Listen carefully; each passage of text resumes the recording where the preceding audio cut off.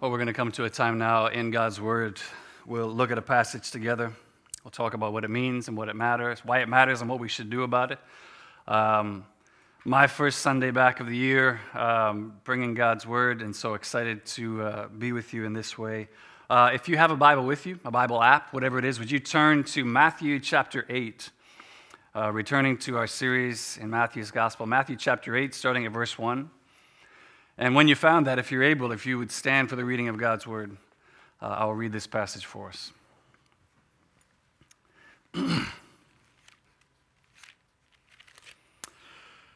Matthew writes this: When he came down from the mountain, that is the mountain where Jesus has just given his Sermon on the Mount, great crowds followed him. And behold, a leper came to him and knelt before him, saying, Lord, if you will, you can make me clean. And Jesus stretched out his hand and touched him, saying, I will, be clean. And immediately his leprosy was cleansed. And Jesus said to him, see that you say nothing to anyone, but go show yourself to the priest and offer the gift that Moses commanded for a proof to them. When he had entered Capernaum, a centurion came forward to him, appealing to him, Lord, my servant is lying paralyzed at home, suffering terribly. And he said to him, I will come and heal him.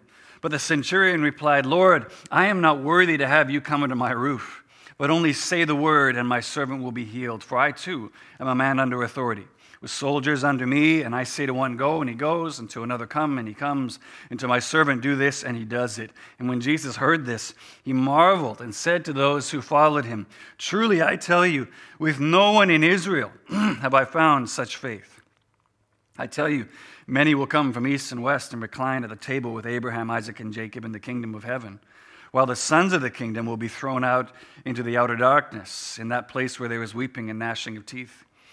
And to the centurion, Jesus said, go, let it be done for you as you have believed. And the servant was healed in that very moment. I wonder what would change in our lives today if Jesus said to you today, let it be done to you as you have believed in me. Finally, verse 14, when Jesus entered Peter's house, he saw his mother-in-law lying sick with a fever. He touched her hand, and the fever left her. And she rose and began to serve him. That evening they brought to him many who were oppressed by demons, and he cast out spirits with a word and healed all who were sick. This was to fulfill what was spoken by the prophet Isaiah. He took our illnesses and bore our diseases. This is God's word. You may be seated. Let me pray for us quickly, and then we'll dive into this passage together. Spirit of God, I ask now for the illumination of your word to our hearts and minds. Accomplish in us what it is you want to accomplish through this word. We believe this is a living word, not simply some historical document written down centuries ago. Would you give us a submission to what you say here, and then accomplish every purpose that you have for each one of us individually as well as collectively today. And as I always ask now, eternal God, would you move and govern my tongue to speak your truth? Amen. Amen.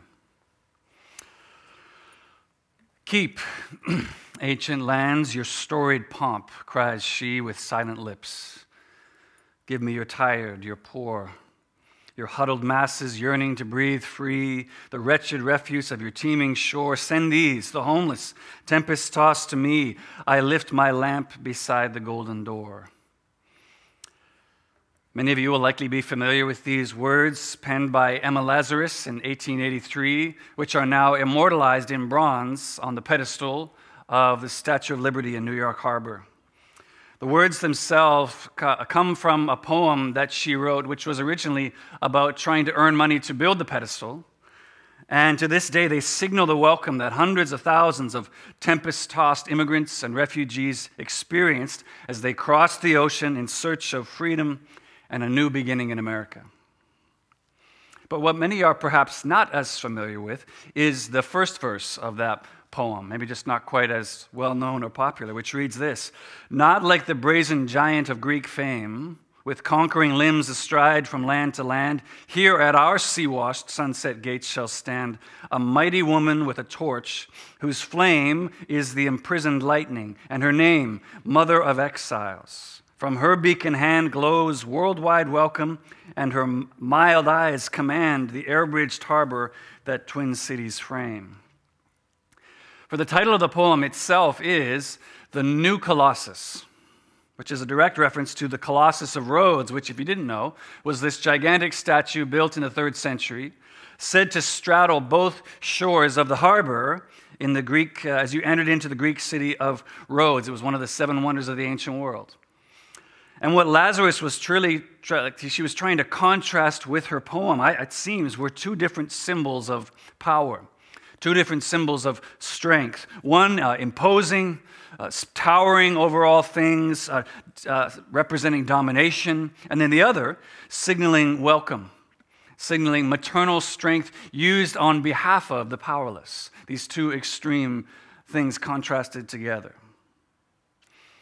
So we're returning, as I said, after a break from the celebration of Christmas to our teaching series through Matthew's Gospel entitled Kingdom Come, looking at Jesus as the King who brings God's kingdom to earth as it is in heaven. And one of the main points that we've discovered already over the course of this series is that it's not only about understanding Jesus as the King bringing the promised kingdom, that's the point, but really more than that, it's in seeing the kind of kingdom that Jesus came to bring as well, which is especially relevant as we come to this passage today, which leads us out of Jesus' teaching in the Sermon on the Mount and now into his regular day-to-day life and teaching. Because what we see here in our passage today is that the kind of kingdom Jesus came to bring is a kingdom where captives are set free, a kingdom where sicknesses are healed, where outcasts are brought in. It's a kingdom much like what we have described for us in Revelation 21, a kingdom where tears are wiped away, where sickness and mourning and death are things that don't even exist anymore. A kingdom that I think every single one of us here would say, that's a kingdom I want to be a part of, if such a kingdom existed. But what's entirely unique about Jesus, and what I want us to focus on today in particular, is how it is that Jesus brings this new kind of kingdom about. For as we just learned with that opening illustration, in the same way that that first Colossus, he straddled both shores of the harbor on the Greek island of Rhodes, Jesus straddles the applications of power represented by those 2 Colossuses, the old as well as the new. Towering above all others as the sovereign ruler and king of all who commands and we must obey, as well as one who welcomes the tempest-tossed of this world. As we read this morning, he says, "Come to me, all you weary and heavy laden," using his power on behalf of the powerless. He seems to straddle both of those shores in the way that he brings the kingdom. And we'll see Jesus straddling those applications of power as he demonstrates the kind of kingdom he came to bring with these 3 healing stories from our passage today. But as it relates to you and to me, as we try to consider, well, which application of power is truly the greatest? Is it to be the one who is ruling and domineering over everyone else? Is that the best application of power? Is the best application of power to be one who is welcoming of the outcasts and using your power on behalf of the others? Is that the greatest? Particularly as we try to decide this kingdom that Jesus is bringing with both of those, do I want to join in with his kingdom? Do I want to be a citizen of the kind of kingdom that he's bringing? And it's important as we try to decide which one we think is the greatest, because just to keep in mind, the Colossus of Rhodes now doesn't even exist anymore. It exists only in history, in paintings and drawings like the one we saw. And Lady Liberty, I'll leave it to you to decide just how truly welcome the tempest-tossed refugees of the world still are in America today. As I see it, the only kingdom that is truly still standing strong and can make good on its promise of both loving sovereign rule as well as welcome to the tempest-tossed of the world and using its strength on behalf of them is the kingdom of God that Jesus came to bring. And in order that we might perhaps see that all together ourselves today as well, and that we might catch a fresh glimpse today of the truly powerful kingdom as well as the beautifully welcoming kingdom that Jesus came to bring, I want to look at our passage this morning in just three ways. I want to show you, first of all, the boundary-crossing nature of Jesus' kingdom. Then we'll look at the restoring nature of Jesus' kingdom. And then lastly, the absorbing nature of Jesus' kingdom. Okay? So boundary-crossing, restoring, and absorbing nature of Jesus' kingdom. So if you closed your Bible app, would you open it again to that passage, Matthew 8, beginning at verse 1? I'd love you to follow along with me as we jump back into this series through Matthew's gospel and consider the greatness of this kingdom that Jesus, whose birth we just finished celebrating, came to bring. Okay, so let's look first of all at the boundary-crossing nature of Jesus' kingdom. Boundary-crossing nature. And although this is such an important part of the kind of kingdom Jesus came to bring, it's not immediately obvious, actually, just by looking at the text, until you understand a little bit more of the history, kind of like what was culturally and historically going on in Jesus' day. If you consider, first of all, Jesus' interaction with this man infected with leprosy in verse 2. Look with me there. This term leprosy in Jesus' day included any number of different infectious skin ailments, including what we know today as Hansen's disease, which has some of those characteristics of loss of discoloring of the skin, loss of sensation in the hands and feet, which can lead to all kinds of injuries where you would lose different appendages. This disease is entirely curable today, but in Jesus' day it was not. And so therefore, out of concern for the larger population, all the way back in Leviticus, God laid down a perpetual statute that someone infected with a skin disease needed to be quarantined from the rest of the general population to keep everyone from being infected. Which maybe that sounds archaic, maybe that sounds cruel, but the reality is, even today, countries all around the world, actually, with less developed medical systems, apply this very same quarantine right now because they know their medical systems, their hospitals can't handle mass COVID patients coming in, and so they apply some of these very same standards of quarantine today. Actually, it's kind of weird as I was studying on this, what we read about the stipulations involved for those infected with leprosy in Jesus' day, outside of being quarantined. Apparently, you had to remain at least 6 feet away from others. You had to cover your mouth when speaking to anyone, and you had to let someone know as they came near you. You had to let them know that you were infected. It sounds actually a lot like someone infected with COVID-19 today. The situations, the circumstances seem almost identical. But along with being physically or medically excluded, someone with leprosy was also spiritually excluded. They couldn't even enter into the city because they needed to remain outside, but that also meant they couldn't enter into the temple. So they were excluded from public worship, corporate worship with God's people of any kind. And if anyone came into physical contact with them, that person who touched them in any way, came in any contact, would themselves become unclean until they had submitted to their own period of quarantine. So already we're seeing that, and yet look at Jesus just like crossing right over those boundaries of purity in order to heal this man. Not only coming right into his presence, rather than just simply, standing at a distance and pronouncing some healing over him. Look at verse 3. He reaches out his hand and touches him before he's cleaned him, before he's healed him of leprosy. He just crosses right over those boundaries, right into this place of need and brokenness. Next, we see Jesus healing the servant of a centurion, both the centurion and his servant, undoubtedly Gentile people. And yet, Gentiles, although they weren't totally excluded from worship, were certainly kept at a distance. They were kept to the outer courts of the temple, not allowed to enter right into the inner courts of the temple. And while Jesus doesn't enter into the centurion's home, which, as we also know from that part of history, would have made a devout Jewish person also unclean. If you go into a Gentile's home, you're now unclean. He offers to. If you look at verse 7, he says, I'll come into your home and heal this man. That's why the centurion's like, no, don't come into my home. I know what that means for you. So we see Jesus not only crossing purity boundaries, he's crossing racial boundaries. Lastly, in healing Peter's mother-in-law, Jesus crosses gender boundaries in healing a woman, which in and of itself, no, that's not necessarily that big a deal that she's a woman. But the fact that healing a leper, a Gentile, and a woman are the first miracles that Matthew records in his gospel of Jesus' public ministry is actually incredibly significant.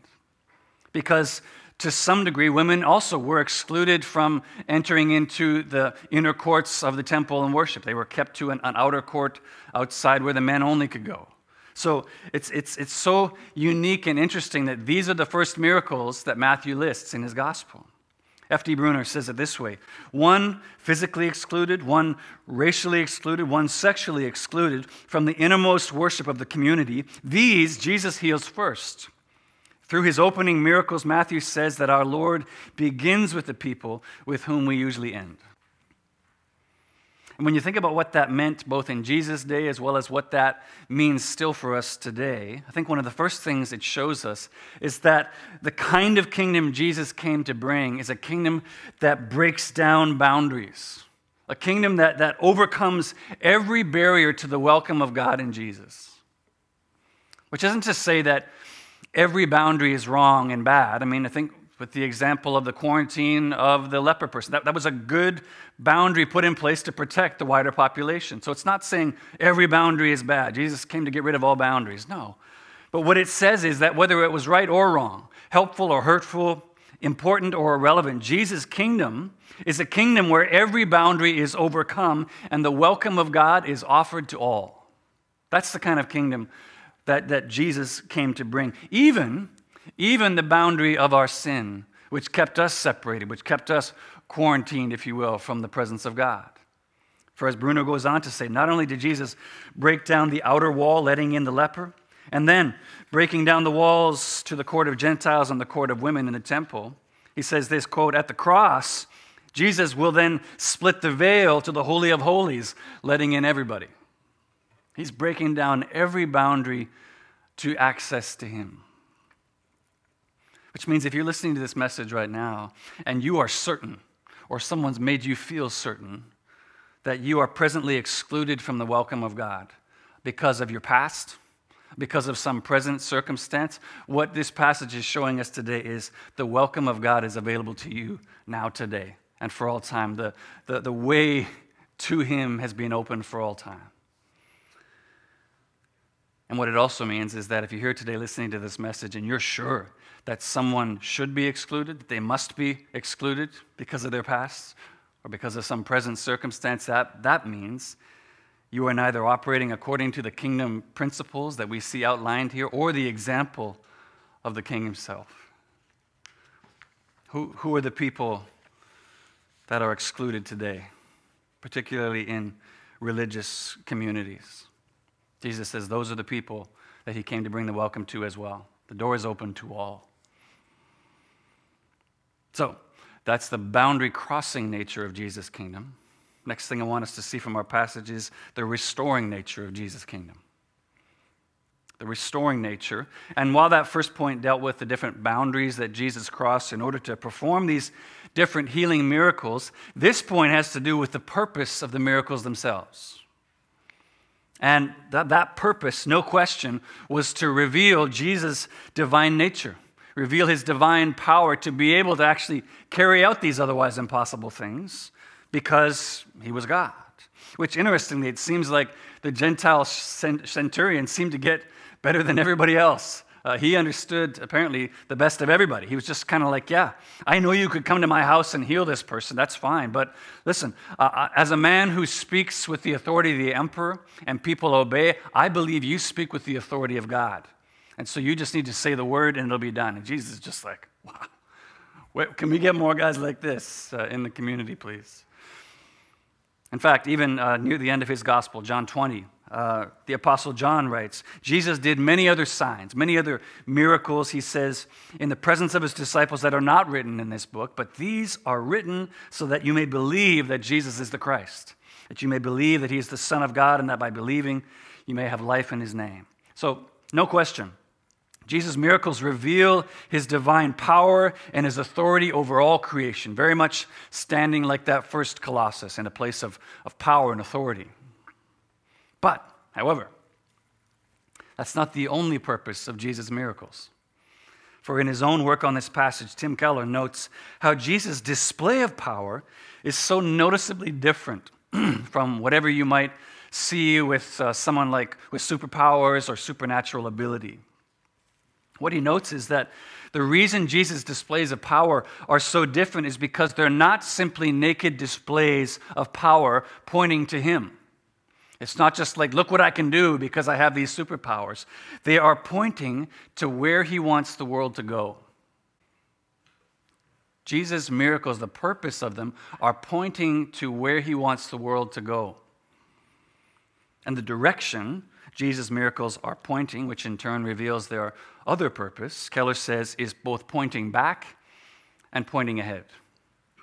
Which means, first of all, when Jesus heals some disease, when he frees someone from oppression, when he cleanses some uncleanness, first of all, he's pointing back to the way he originally created the world to be.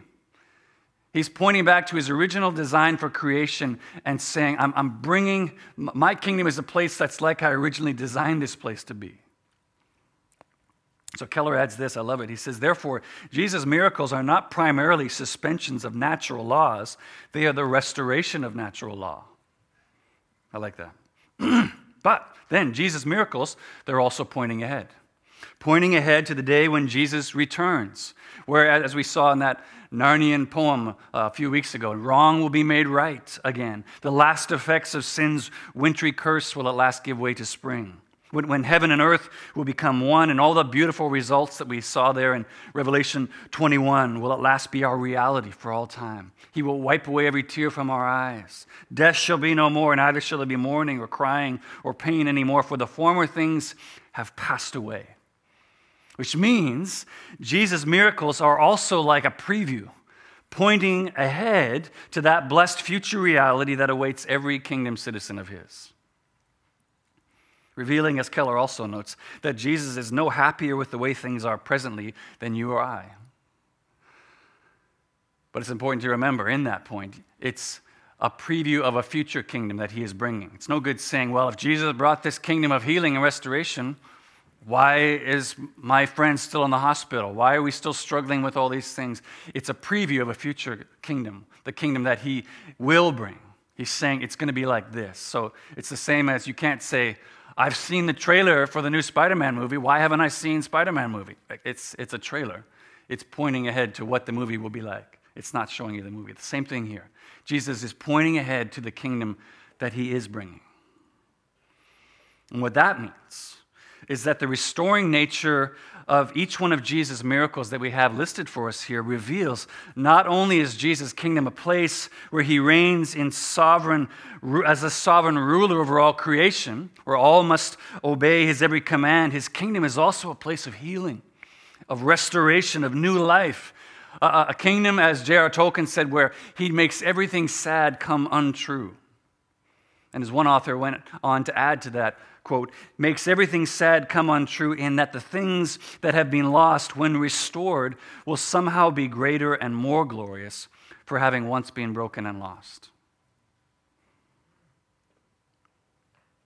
Which means if you're a citizen of the kingdom of heaven yourself, right now, presently, not only is this a hopeful reality that we look forward to, as we just discussed this past summer in our or fall, I guess, in our New Vision series. This is a practice, a effort, a goal, a vision that we also move towards ourselves as those who we want to be ministers of gospel renewal. Maybe not necessarily that we coming around healing people, I don't know, maybe, but at the same time, we have the same goal in mind. That in every place in this world where we see brokenness, we see the world out of alignment with God's original design for his creation, we work to bring it back into alignment with how he originally designed it. So that's the boundary-crossing nature of Jesus' kingdom, the restoring nature of Jesus' kingdom. Last thing I want to look at together with you in closing now is the absorbing nature of Jesus' kingdom. And we need to look at this in particular because of the way that Matthew concludes our passage today there in verse 17. Look with me. Where he says this, all these healings that Jesus performed, he says this was to fulfill what was spoken by the prophet Isaiah. He took our illnesses and bore our diseases. I said at the beginning of this series that Matthew's gospel is a gospel of fulfillment. where Matthew reveals all these places to his primarily Jewish audience of all kinds of prophecies and promises of God in the Old Testament that are fulfilled in Jesus. And he'll quote that Old Testament passage and say, this was to fulfill blank. Here, so we're seeing another one. We just haven't seen one for a while, so that's why I mentioned it to you. But really, since chapter 4, we haven't had one of these fulfillment texts.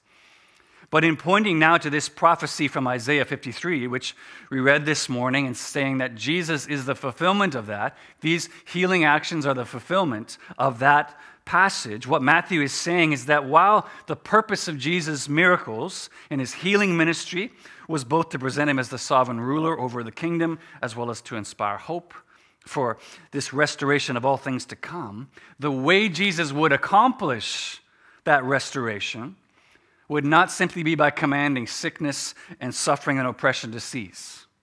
He would accomplish that new kingdom by taking our illnesses and bearing our diseases himself, by absorbing those things into himself. So the broader context of that passage that Matthew is referring to from Isaiah 53, we read this morning in our time of worship through song. It's a passage we often read around Easter because it points ahead to the debt-canceling sacrifice of Jesus on our behalf, where he absorbs both our sin as well as the effects of sin in this world in his death on the cross. Let's just look at it quickly one more time. This is where Isaiah writes, he was despised and rejected by men, a man of sorrows, acquainted with grief, like one from whom men hide their faces. He was despised, and we esteemed him not. Surely he took on our infirmities. Here's our quote now. And carried our sorrows. Yet we considered him stricken by God, struck down and afflicted. But he was pierced for our transgressions. He was crushed for our iniquities. The punishment that brought us peace was upon him. And by his stripes we are healed. We all like sheep have gone astray. Each has turned to his own way. And the Lord has laid on him the iniquity of us all. And I'll acknowledge, it's a mystery. It's a mystery to me, both what Matthew and Isaiah had in mind when they're trying to help us understand the way Jesus' kingdom is a kingdom where he absorbs both our sin, he pays the penalty, but somehow absorbs the sin, as well as the effects of sin in the world. I just acknowledge it's a mystery that I don't fully understand how that works in his coming. I think we're shown hints of it in our passage today, for instance, when Jesus, first of all, touches the unclean leper. Because, of course, to touch an unclean person would make you unclean. So Jesus becomes unclean himself and leaves the leper now cleansed. So there's a sense of some kind of exchange that's taking place. We see it in places like Luke 8, where the woman with the hemorrhaging touches the hem of Jesus' robe. And as she is healed, she believes, if I can just touch, I'll be healed. And Jesus turns and says, who touched me? I felt power go out from me when you touched me. So it's in some mysterious sense, he loses strength in order to give it to others. I'm not saying that Jesus had some kind of limited amount of strength, that he had to be careful how much he used, but it's saying that there was some kind of an exchange that took place, especially when we understand what Isaiah 53 is here. Jesus takes our weaknesses, he takes our infirmities on himself while giving us his strength, giving us his health in return.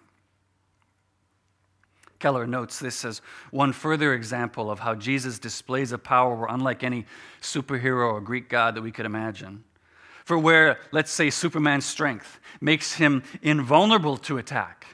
You can't spear Superman. You can't nail him to a cross. You can't kill him. But Jesus' display of power is to make himself vulnerable, to make himself attackable and killable in order to take our infirmities and carry our sorrows upon himself. It's an absorbing ministry that he came to bring. But in trying to somehow get our minds around just what does this look like, how does it work, I know of no better attempt to help us kind of try to understand it than Walter Wangeren's poem, The Ragman, which I want to read for us here, and I'll close with this. But as I read this, I want you to think about those three people that Jesus heals in our passage today. And I also want you to think about your own life. Think about your own place of brokenness, of suffering, of hardship that you would bring to Jesus and have him touch and heal and take on. He writes this: I saw a strange sight. I stumbled upon a story most strange, like nothing in my life, my sense, my sly tongue had ever prepared me for. Hush, child, hush now, and I will tell it to you. Even before dawn one Friday morning, I noticed a young man, handsome and strong, walking the alleys of our city. He was pulling an old cart filled with clothes, both bright and new, and he was calling out in a clear tenor voice, "Rags!" The air was foul, that first light, filthy, to be crossed with such sweet music. Rags, new rags for old. I take your tired rags. Rags. Now this is a wonder, I thought to myself, for the man stood 6'4". His arms were like tree limbs, hard and muscular. His eyes flashed intelligence. Could he find no better job than this, to be a rag man in the inner city? I followed him. My curiosity drove me, and I was not disappointed. Soon the ragman saw a woman sitting on her back porch. She was sobbing into her handkerchief, sighing and shedding 1,000 tears. Her knees and elbows made a sad X. Her shoulders shook. Her heart was breaking. The ragman stopped his cart. Quietly he walked to the woman, stepping around tin cans, dead toys, and Pampers. "Give me your rag," he said gently, "and I'll give you another." And he slipped the handkerchief from her eyes. She looked up, and he laid across her palm a linen cloth so clean that its new tint that it shined, and she blinked from the gift to the giver.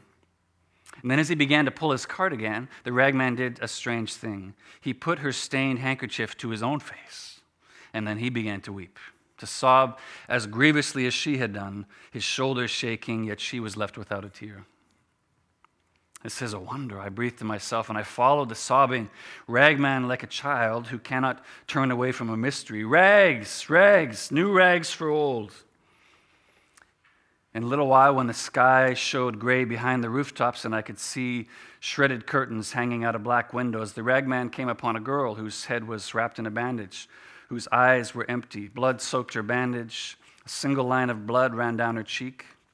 Now the tall ragman looked upon this child with pity, and he drew out a lovely yellow bonnet from his cart. "Give me your rag," he said, tracing his own line on her cheek, "and I'll give you mine." The child could only gaze at him while he loosened the bandage, removed it, and tied it to his own head. The bonnet he set on hers, and I gasped at what I saw, for with the bandage went the wound, and against his brow ran a darker, more substantial blood, his own. "Rags, rags, I take old rags," cried the sobbing, bleeding, strong, intelligent ragman. The sun hurt both the sky now and my eyes, and the ragman seemed more and more to hurry. "Are you going to work?" he asked a man who leaned against the telephone pole. The man shook his head. The ragman pressed him. "Do you have a job?" "Are you crazy?" sneered the other. And he pulled away from the pole, revealing the right sleeve of his jacket, flat, the cuff stuffed into the pocket. He had no arm. "So," said the ragman, "give me your jacket, and I'll give you mine." So much quiet authority in his voice. The one-armed man took off his jacket, and so did the ragman, and I trembled at what I saw, for the ragman's arm stayed in its sleeve while the other put it on. He had 2 good arms, thick as tree limbs, but the ragman only had one. "Go to work," he said. After that, he found a drunk lying unconscious beneath an army blanket, an old man hunched and wizened and sick, and he took that blanket and wrapped it around himself, but for the drunk he left new clothes. And now I had to run to keep up with the ragman, though he was weeping uncontrollably and bleeding freely at the forehead, pulling his cart with one arm and stumbling for drunkenness, falling again and again, exhausted, old and sick. Yet he went on with terrible speed, on spider's legs, through the alleys of the city, this mile and the next, until he came to its limits, and then rushed beyond. And I wept to see the change in this man. I hurt to see his sorrow. And yet I had to see where he was going in such haste, perhaps to know what drove him so. The little old ragman, he came to a landfill. He came to the garbage pits. And I waited to help him in what he did, but I hung back, hiding. He climbed a hill, and with tormented labor, he cleared a space on that hill. And then he sighed, and he lay down. He pillowed his head on a handkerchief and a jacket, and he covered his bones with an army blanket, and he died. And oh, how I cried to witness that death. I slumped in a junkyard car and wailed and mourned as one who has no hope, because I had come to love the ragman. Every other face had faded in the wonder of this man, and I cherished him, but he died. And I sobbed myself to sleep. I did not know, how could I know, that I slept through Friday and Saturday and its night too, but then Sunday morning I was awakened by a violence. Light, pure, hard, demanding light slammed against my sour face, and I blinked and I looked, and I saw the first wonder of all. There was the ragman, folding the blanket most carefully, a scar on his forehead, but alive. And besides that, healthy. There was no sign of sorrow or age, and all the rags that he had gathered were clean and shined in their cleanliness. Well, then I lowered my head. And trembling for all that I had seen, I walked up to the rag man, and I told him my name with shame, for I was the sorry figure next to him. And then I took off all my clothes in that place, and I said to him with dear yearning in my voice, "Dress me." And he dressed me. My Lord, he put new rags on me, and I am a wonder beside him. The ragman, the Christ.